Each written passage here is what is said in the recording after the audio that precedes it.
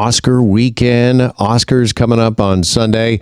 Here with a bit of an Oscar preview for us is our friend Peter Howell, movie critic for the Toronto Star, also, of course, past president of the Toronto Film Critics Association and a member of the Critics' Choice Association. And Peter joins us now. Peter, good afternoon. How excited are you for the weekend? Oh, I always like Oscar night. It's like at the end of my fiscal year.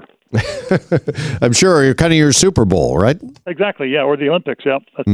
That's what I always told my bosses. Okay, well, tell us about this year's Oscars. Is it going to be a little different than we've seen the last couple of years? From what I hear, what I understand is that this is really going to be kind of the first Oscars that's going to feel like a bit of a pre-pandemic Oscars. Is that fair? Yeah, in terms of people showing up in person, yes, that's for sure. I think it'll be a better show than it was last year. But in terms of the way things are going, you've got two top contenders of both from streaming services, like Apple's Coda and Netflix's The Power of the Dog. I think that's the first time you've had two streaming services that are considered to be the front runners in a thing, which is really something. It's also the first time that you've had two films directed by women to be the main contenders. And the other great thing is that it looks like the underdog is going to beat the top dog. I think Coda is going to beat The Power of the Dog, which is not the vote I would cast, even though I love Coda. But it's pretty. Everybody I've talked to seems to think Coda is the one. Okay, but you think Coda? You would not vote for Coda as Best Picture, but you think it's going to win. Why is that? It's just, I think this may have something to do with the pandemic. I think people really want a feel-good story, like a Hollywood-type story, and this one just has it there everywhere. It's about a family of deaf fishers who the daughter is the only one that can actually hear, and she has to help them with their boat when they go fishing. It's required by law, but she wants to go off and study become a singer. And so there's that great tension there, but it's also really great family dynamics. You know, Troy Kotsur is the dad, and Marlee Matlin is the mom, and Amelia Jones is great as the daughter. Nobody doesn't like Coda, but I've met a lot of people, what amazes me, that don't like The Power of the Dog. I don't really understand it, but I'm a critic and, not a regular moviegoer. All right. Is there any other nominee for Best Picture that might surprise us? You're right. Power of the Dog and Coda seem to be getting a lot of the headlines, but is there anything that might surprise us as Best Picture, do you think, amongst these nominees? Yeah, it's funny. Belfast by Kenneth Branagh, like a memory piece, that would have not been a surprise a couple of months ago. That in the fall festival season, that looked like it was going to be the one that would go all the way to Best Picture, but that has lost so much energy over the last little while. It just didn't win all the pre-awards that you need to win to get there. So it would be a surprise if it won. You might also see, King Richard is a sort of an unlikely one. Will Smith. But Will Smith's going to win for Best Actor. West Side Story, you can't count that out because it's Steven Spielberg. It's a beloved property. It has 7 nominations. But those would all be surprises. If Coda or Power of the Dog don't win, huge surprise. All right, let's not forget Dune as well, of course, with Canadian Denis Villeneuve directing. What is it about this film that's got it so much great attention? I think part of it is just an incredible spectacle. I mean, Denis did a really smart thing in sort of really making a point about people seeing it on the big screen, which you really have to do that. But also, he took what a lot of people consider to be an unfilmable novel, Frank Herbert's Dune, which frankly I've never loved all that much, but it's like an absolute doorstop. He's managed to make it into real drama, and it's really quite something. And I kind of wish there was more of it. It's one of those rare movies that I wish there was more of it. But he is doing a part 2. So it's tremendous Hollywood spectacle, like a David Lean kind of spectacle thing from the past that I think people will identify with. But I don't think it has pretty much zero chance of winning Best Picture, although I think it'll win the most Oscars on Sunday night. It'll win a whole bunch on Sunday night. Interesting. All right. And by the way, just before we leave Best Picture, of course, we got 10 nominees. They expanded the category a few years ago. Some people are critical of that, think it's too many. But I got to say, we've run down most of them here in the last few minutes, Peter. This has been a really good year for film, don't you think? I mean, these are some really well-made, good pictures. Yeah, there's only one in there I consider to be a dud, which is Don't Look Up. Like I love Adam McKay's earlier work, but I just think this one's a mess. But it's got a lot of Hollywood stars in it. I think people are attracted to that. This is actually the first year that they've locked in 10 nominees. Like they switched to a potential 10 vote in 2009. They decided this year going forward to lock it in at 10. So that greatly increases the interest and the amount of films that can win Best Picture. All right, let's move on to Best Actor. You mentioned a moment ago. You think Will Smith here?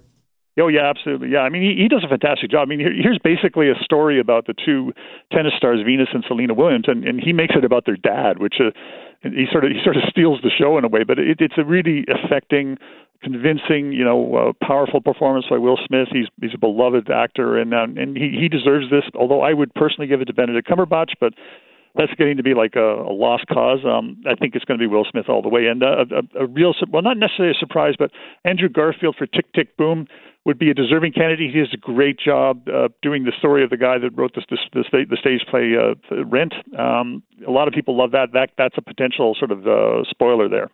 All right, let's move on to Best Actress next. And there's a lot of good contenders, a lot of great nominees this year in this category.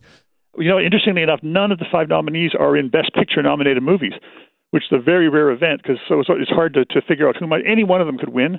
I personally would like Kristen Stewart and Spencer, but again, I think I'm kind of a lone wolf there. I think it'll probably be Jessica Chastain for The Eyes of Tammy Faye because she won the Screen Actors Guild Award. There's a lot of people love Jessica Chastain. She's been nominated before. It would be a very popular choice. There could also be Penelope Cruz for Parallel Mothers. She's always great and would be. It was a really affecting role as an unexpected mother. So but I think it's going to be Jessica Chastain. Okay, and really interesting. You and I last time I think we spoke, Peter, we were talking about just how tough it is for an actor to portray somebody who's been in the public consciousness, is so well known, and it's really interesting because 3 of the nominees this year in the Best Actress category do that very thing. That's right. Like you have Nicole Kidman playing Lucille Ball, and you have what's the other one? Yeah, Kristen Spencer playing Lady Diana. Right. I've actually met Tammy Faye Baker, who Jessica Chastain plays, and it's like seeing her on screen is like seeing the real Tammy Faye. So I'm really blown away by that performance. But I personally would give it to Kristen Spencer, who I think did a really amazing job, illustrating the pain of mental illness, and really made me think of Princess Diana. So I would give it to her, but that probably won't win. Okay, let's move on to Best Directing. Who do you think is going to walk away with the trophy, the Oscar for Best Director this year? Interestingly enough, and the same with my film group, we split our vote as well. It's going to go to Jane Campion, who's been nominated before. She's only it's the first time a woman's been nominated twice for Best Director, and women rarely get nominated in this category. She seems to be beating everybody else just by virtue of she did an outstanding directing job that people recognize, even if they don't like the movie. So she's pretty much locked in to win, but you've got some really solid people with Kenneth Branagh, Mr. Hamaguchi from Drive My Car, Paul Thomas Anderson, Steven Spielberg. A lot of good contenders there, but the feeling is it's going to be Campion. All right, and give us kind of what do you think is going to be the biggest storyline coming out of the Oscars Monday morning? What do you think we're all going to be talking about? I think we're going to be talking about the underdog story triumphing. Like it really is. I mean, it's not since 1932 has a movie with fewer than 4 votes been considered the winner. Like if it wins, you have to go back to Grand Hotel in 1932, like 90 years ago, for when a movie with that few number of nominations and not even the key nominations wins Best Picture. So that's a tremendous, what do you call it, underdog or Cinderella? I guess underdog's more appropriate this year.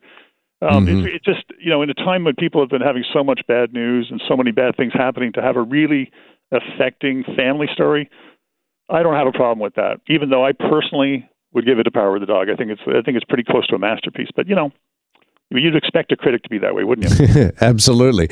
I want to go back to what you mentioned about streaming services for a second. Are we starting to see, do you think, with the Oscars, a real sea change when it comes to these movies that aren't necessarily in the theaters, that they come out on Netflix or other streaming services? We absolutely are. The Oscars bent their rules to allow movies that were they had it because of the pandemic, because many theaters were closed. They had to change them so you could have streaming services. Like now, will they go back to that next year when it really opens up? Hopefully, that remains to be seen. But if either Power of the Dog wins or Coda wins, you've got a streaming service movie triumphing. That signals a real change in the way things are going and the way the Oscars are going. So it's kind of hard to call, but it is a significant event that we'll know more about it in the fruition of time. Yeah. A significant event, but is it a positive one, do you think? How do you feel as a film critic and somebody who's spent countless hours in a movie theater watching movies? Exactly. You hit the nail on the head. I mean, I love the big film experience. I personally think if more people had seen Power of the Dog in a big theater, in a big screen, that they would have loved it more. Like when people talk about being slow, I think it's because you didn't see it on the absolute beauty of the screen. So I would be very sad if the Oscars become just another version of the Emmys, So it's a different experience for sure, isn't it? Yep, absolutely, it really is. Even Dune. I mean, Dune benefited from the fact that it had a lot of IMAX plays and so, even Cinesphere, things like that. I mean, Villeneuve was really smart to push for that. I hope more people, and even if you haven't seen, even if you've seen Power of the Dog on a small screen, go out and see it on a big screen if you can. All right, Peter, really appreciate you setting up this weekend's Oscars for us, and I know you're going to join us on Monday as well for full recap. Look forward to that, and enjoy the Oscars. So we'll see how right or how wrong I am, but Peter Howell, film critic for the Toronto Star, with us. Hi, it's Shauna, and I might be a bad parent because my kids think French fries are vegetables. Hey, it's Ryan, and I might be a bad parent because I went out for wings when my wife was in the hospital after giving birth. Johnny here. I might be a bad parent because in my house, the tooth fairy gives pocket change. But we're not alone. Len emailed us and said his 6-year-old daughter's Tarzan moment going from love seat to lazy boy by curtains made him more proud than any dance recital. And Andy left his 2-year-old at the rink. All right, guys, I'm sure we're not alone. Like Andy's kid. For stories and confessions like this, make sure you check out our podcast. It's called Bad Parents, and it's available wherever you get your podcasts. I left a glove at the rink.